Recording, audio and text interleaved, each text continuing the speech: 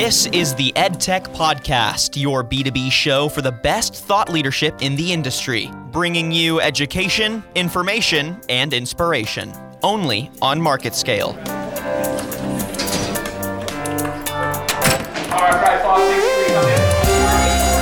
They're no longer sitting there with a pen and paper. Virtual reality is an interesting medium where students can access a wide range of content.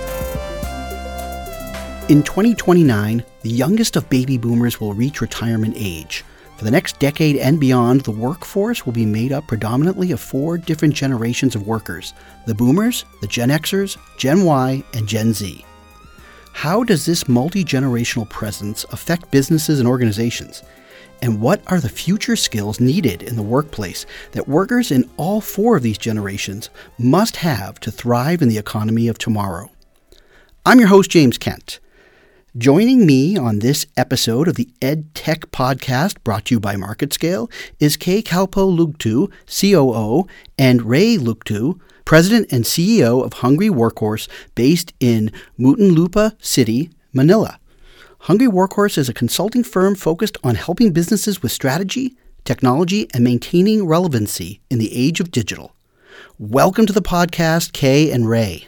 Hi to you, James. How are you doing? I am doing good. How about the two of you? Hello, Very James. good. Yeah, we're good. That's great. Now, starting off, Kay and Ray, what do you see missing in the marketplace that led you to start Hungry Workhorse? Well, it's really helping organizations here, especially the local ones, come up with a sound strategy and as far as their digital transformation would be concerned. Now, a lot of these organizations think that digital transformation is a function of putting in technology capabilities here and there, without any strategic rationale behind it. And we always say that digital transformation really, more than anything else, is a strategy, and that the technical or the technology capabilities could come in later on as you execute your strategy. So that's where we really come in. And of course, the people aspect there is a very important thing for us, because in executing a great digital transformation strategy, you need the adoption and the mindset of your people. Yeah, so in addition to Kay's introduction, we define digital transformation as a strategic action to accelerate capabilities, business processes, and new business models in a strategic and prioritized way. Hence, we start with the discussion on the C-level and senior executive level, and talk about how to execute and plan for digital transformation.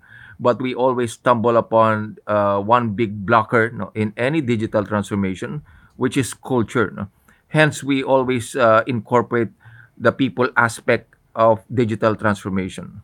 With technology changing at such a rapid pace, is this a challenge for all working generations or more so for a specific generation? And is this something companies struggle with in training and change management? Okay, James, there's a lot of challenges happening and at the same time opportunities in this multi-generation workplace that we are all in. Again, let's bear in mind that this is the only time in the history of work that we have 4 generations all in one workplace. So this presents definitely challenges, especially to the HR people, as far as allowing them to adopt and engage in certain collaborations or strategic initiatives of the company. So for example, our baby boomers are very, very traditional people. So in terms of having them adopt certain technology capabilities, you need more time. You need to handhold them,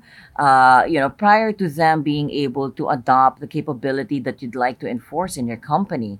Whereas a digital native or a Gen Z can quickly adopt these capabilities simply because they were born when the internet was already here, and that really spells a lot of difference. So that's one example where we could see the stark difference. But essentially, how we can understand this better is that the Gen Z workers are more of your independent workers, meaning you can put them in one corner, leave them alone, and they can churn out the results that you expect.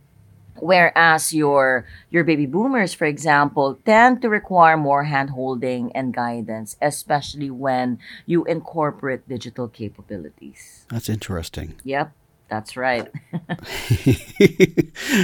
Well, I think it's about how different generations have gone accustomed to being in the workforce, and what they require as far as learning something new. Some people just here's the tool and go with it, and others maybe they want some hands-on training with the tools. That's correct. And that's exactly why we have, let's say, our older relatives, maybe our, grandfather, grandmother, or like elder uncles, for example, that reach out to us and ask us like, could you set me up an account in Facebook? Or what is this Instagram, right? They need help in as far as getting into these platforms, because they can't do it alone. Something like that. What surprises you most about today's workplace multi-generational client, and how would you say it's different from the workplace of the past, even say just a decade ago? Oh, right. That's a great question, James. So, because of the fast-paced technology that we are into now, a lot of these technologies are getting into the workplace. No? So a lot of processes are being automated. This is probably the only time in the history of work where there's a fast adoption of automation in many areas which have never been automated, like HR, legal. All of these support activities are adopting technology. There's a lot of differences in the way employees learn in the workplace. Kay spoke about multi-generations. So each generation that we witness in the workplace, learns differently. For example, Gen Zs, the 24 something and below, they learn fast using micro content. Micro learning is the in thing with the younger generation. They learn from feeds in social media, so they learn faster when it's micro learning and micro content. So as you move up the generation, like Gen X and baby boomers, we still need a combination of digital and classroom. A lot of handholding, as Kay mentioned, and a lot of coaching from managers. That presents challenges for organizations to implement learning activities, how to make adoption of technology more prevalent in organizations. So that's the main difference. The generation before, a decade ago, work was simpler, because there's little technology in the workplace. But now with the advent of different technologies, it presents challenges in organizations on how to make employees learn about these new technologies and how they adopt these new technologies. Is there a different core set of skills workers are going to need in the future? Yes, that's correct, James. We usually present this framework where, we show our customers how we started with the whole industry revolution, right? So, for example, in the 18th century, the first industrial revolution, the steam engine, that was introduced, the skills needed back then was hard work and efficiency, right? That was the capability needed to bring that area into where it should be. And then came the second industrial revolution, which is on the Light bulb, that was the Thomas invention of the Edison. light bulb, Thomas Edison, and the skill required then, James, was efficiency. And then came the third industrial revolution during the invention of the personal computer, and the skill required then was innovation. Then now we are now at the cusp of the fourth industrial revolution, where beyond the personal computing, we are now looking at many different facets of technology, such as artificial intelligence. You have collaboration. You have Internet of Things, virtual reality, robotics, etc., etc. Now the skills needed here are the we call it the three-pronged skills, covering empathy, collaboration, and complex problem solving. These are the skills that are needed for the future, which we should prepare, especially our young leaders, to espouse. Right. And this is supported, James, by several organizations and companies. Like the World Economic Forum listed a number of future skills The top most in the list was complex problem solving, followed by other soft skills. It was also in the study of Google and several other tech companies that indeed soft skills, like empathy, collaboration, and the harder skill like complex problem solving and agile decision making are the required skills in organizations today.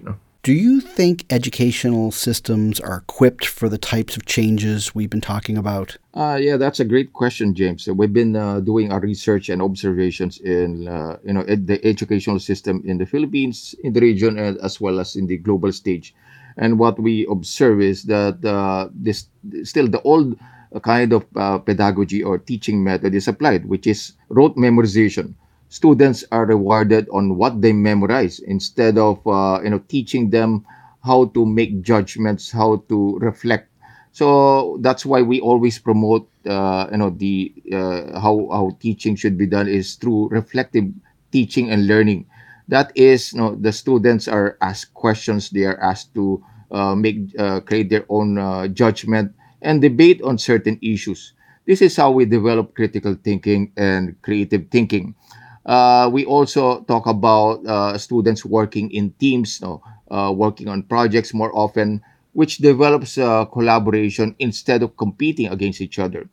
And with collaboration, we develop empathy towards each other. So empathy towards students as well as with teachers, and all of these skills, critical thinking, creative thinking, which is part of complex problem solving, as well as collaboration and empathy, are the skills we need to develop in schools, as early as possible in the educational stage of a student.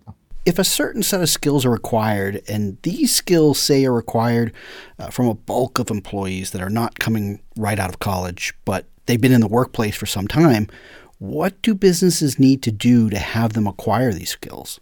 Yes, no. So one of the things we always talk about and promoting amongst organizations is to retool, reskill, and upskill their employees. So we need to, the first and foremost is really to teach them these three skills, because these three skills, empathy, collaboration, complex problem solving, these are the skills required on how we adapt, how we use technology, that is coming into the fore of many organizations. So reskilling is the key thing now, and many companies are not yet realizing this. No? Instead, they jump immediately to the tools required. No? There's a surge of trainings on design thinking, artificial intelligence. These are, these assume that you already have the mindset to adapt to the changes happening in the environment. But this is not proving to be a good way of teaching the employees. So instead, we have to go to the basics of training them with the right soft skills and hard skills. Yeah, to add to what Ray was saying, James, how it is reflected here in Southeast Asia, for example, is, with the advent of the fourth industrial revolution and manufacturing companies adopting robotics, for example. So you will now have challenge on where would you put, let's say, your factory workers that have been used to doing low value processes that are now automated, right? Automating a process in a manufacturing company brings about higher productivity and higher yield. But where do you put your soon to be displaced workers, for example? And this is what Ray has been saying, where we need to retool and reskill and upskill these workers. This is the challenge of our times, James. It's no secret that boomers make up a large number of the workforce, but what happens when the inevitable shift comes and we see a greater number of boomers leaving the workforce then can be replaced by the generation entering the workforce and the ones still in it? Will technology alone be able to make up that shortfall? Are businesses talking about this, or are we headed for a different type of Y2K bug in a decade from now? Yeah, that's a great question again, James. So when the boomers leave the workforce, it's going to be the Gen Xers who's going to take over. And there's been a lot of studies that Gen X will change the nature of the workplace, not the millennials and Gen Z. it's going to be Gen X because this generation occupies a lot of leadership positions now, no, in the workplace. So Gen X, what's interesting about Gen X, which is our generation, is that we are comfortable with digital as well as the traditional analog methods. So we see no issue with baby boomers leaving the workplace. Probably the bigger challenge is the entry of Gen Z, no? Because Gen Z now, in our observation or research, is again changing the nature of work. No? Talk about learning and employee engagement. Mm-hmm. Gen Zs, they require a lot of digital tools. No? So we see that happening in the workplace now. Yeah, and I mentioned earlier that the Gen Z workers are the most independent of them all, and this is where the challenge is to make sure that the collaboration, even though they remain to be the most independent, they still need to see the value of collaborating and having empathy, and being able to do complex problem solving, not just as individuals but also as a team or as a squad. So Right. that's what's gonna happen. What would be something that if a CEO or business leader listening to this podcast right now, what should they be thinking about in terms of their organization that if they're not, they are missing out on something of critical importance? Yeah, so CEOs, senior executives nowadays should are thinking about converting and making their organizations more agile. No? So agility now is the name of the game. No? Agility is the capability of an organization or individual to learn, act, and fast in a fast fashion because organizations need to adapt and respond to changes in the environment Quickly. quickly. No? So CEOs are always thinking about agility, but the question is how. No? That is always the lingering question amongst many executives. How, knowing that you have a mix of generations, you have baby boomers who are primarily traditionalist, and you have new generations coming in. And that presents again a challenge to many organizations. How will they do it? So we encourage CEOs to be directly involved in this undertaking instead of assigning this to their HR departments, because ultimately it's going to be the employees who will make the adoption to changes successful. No?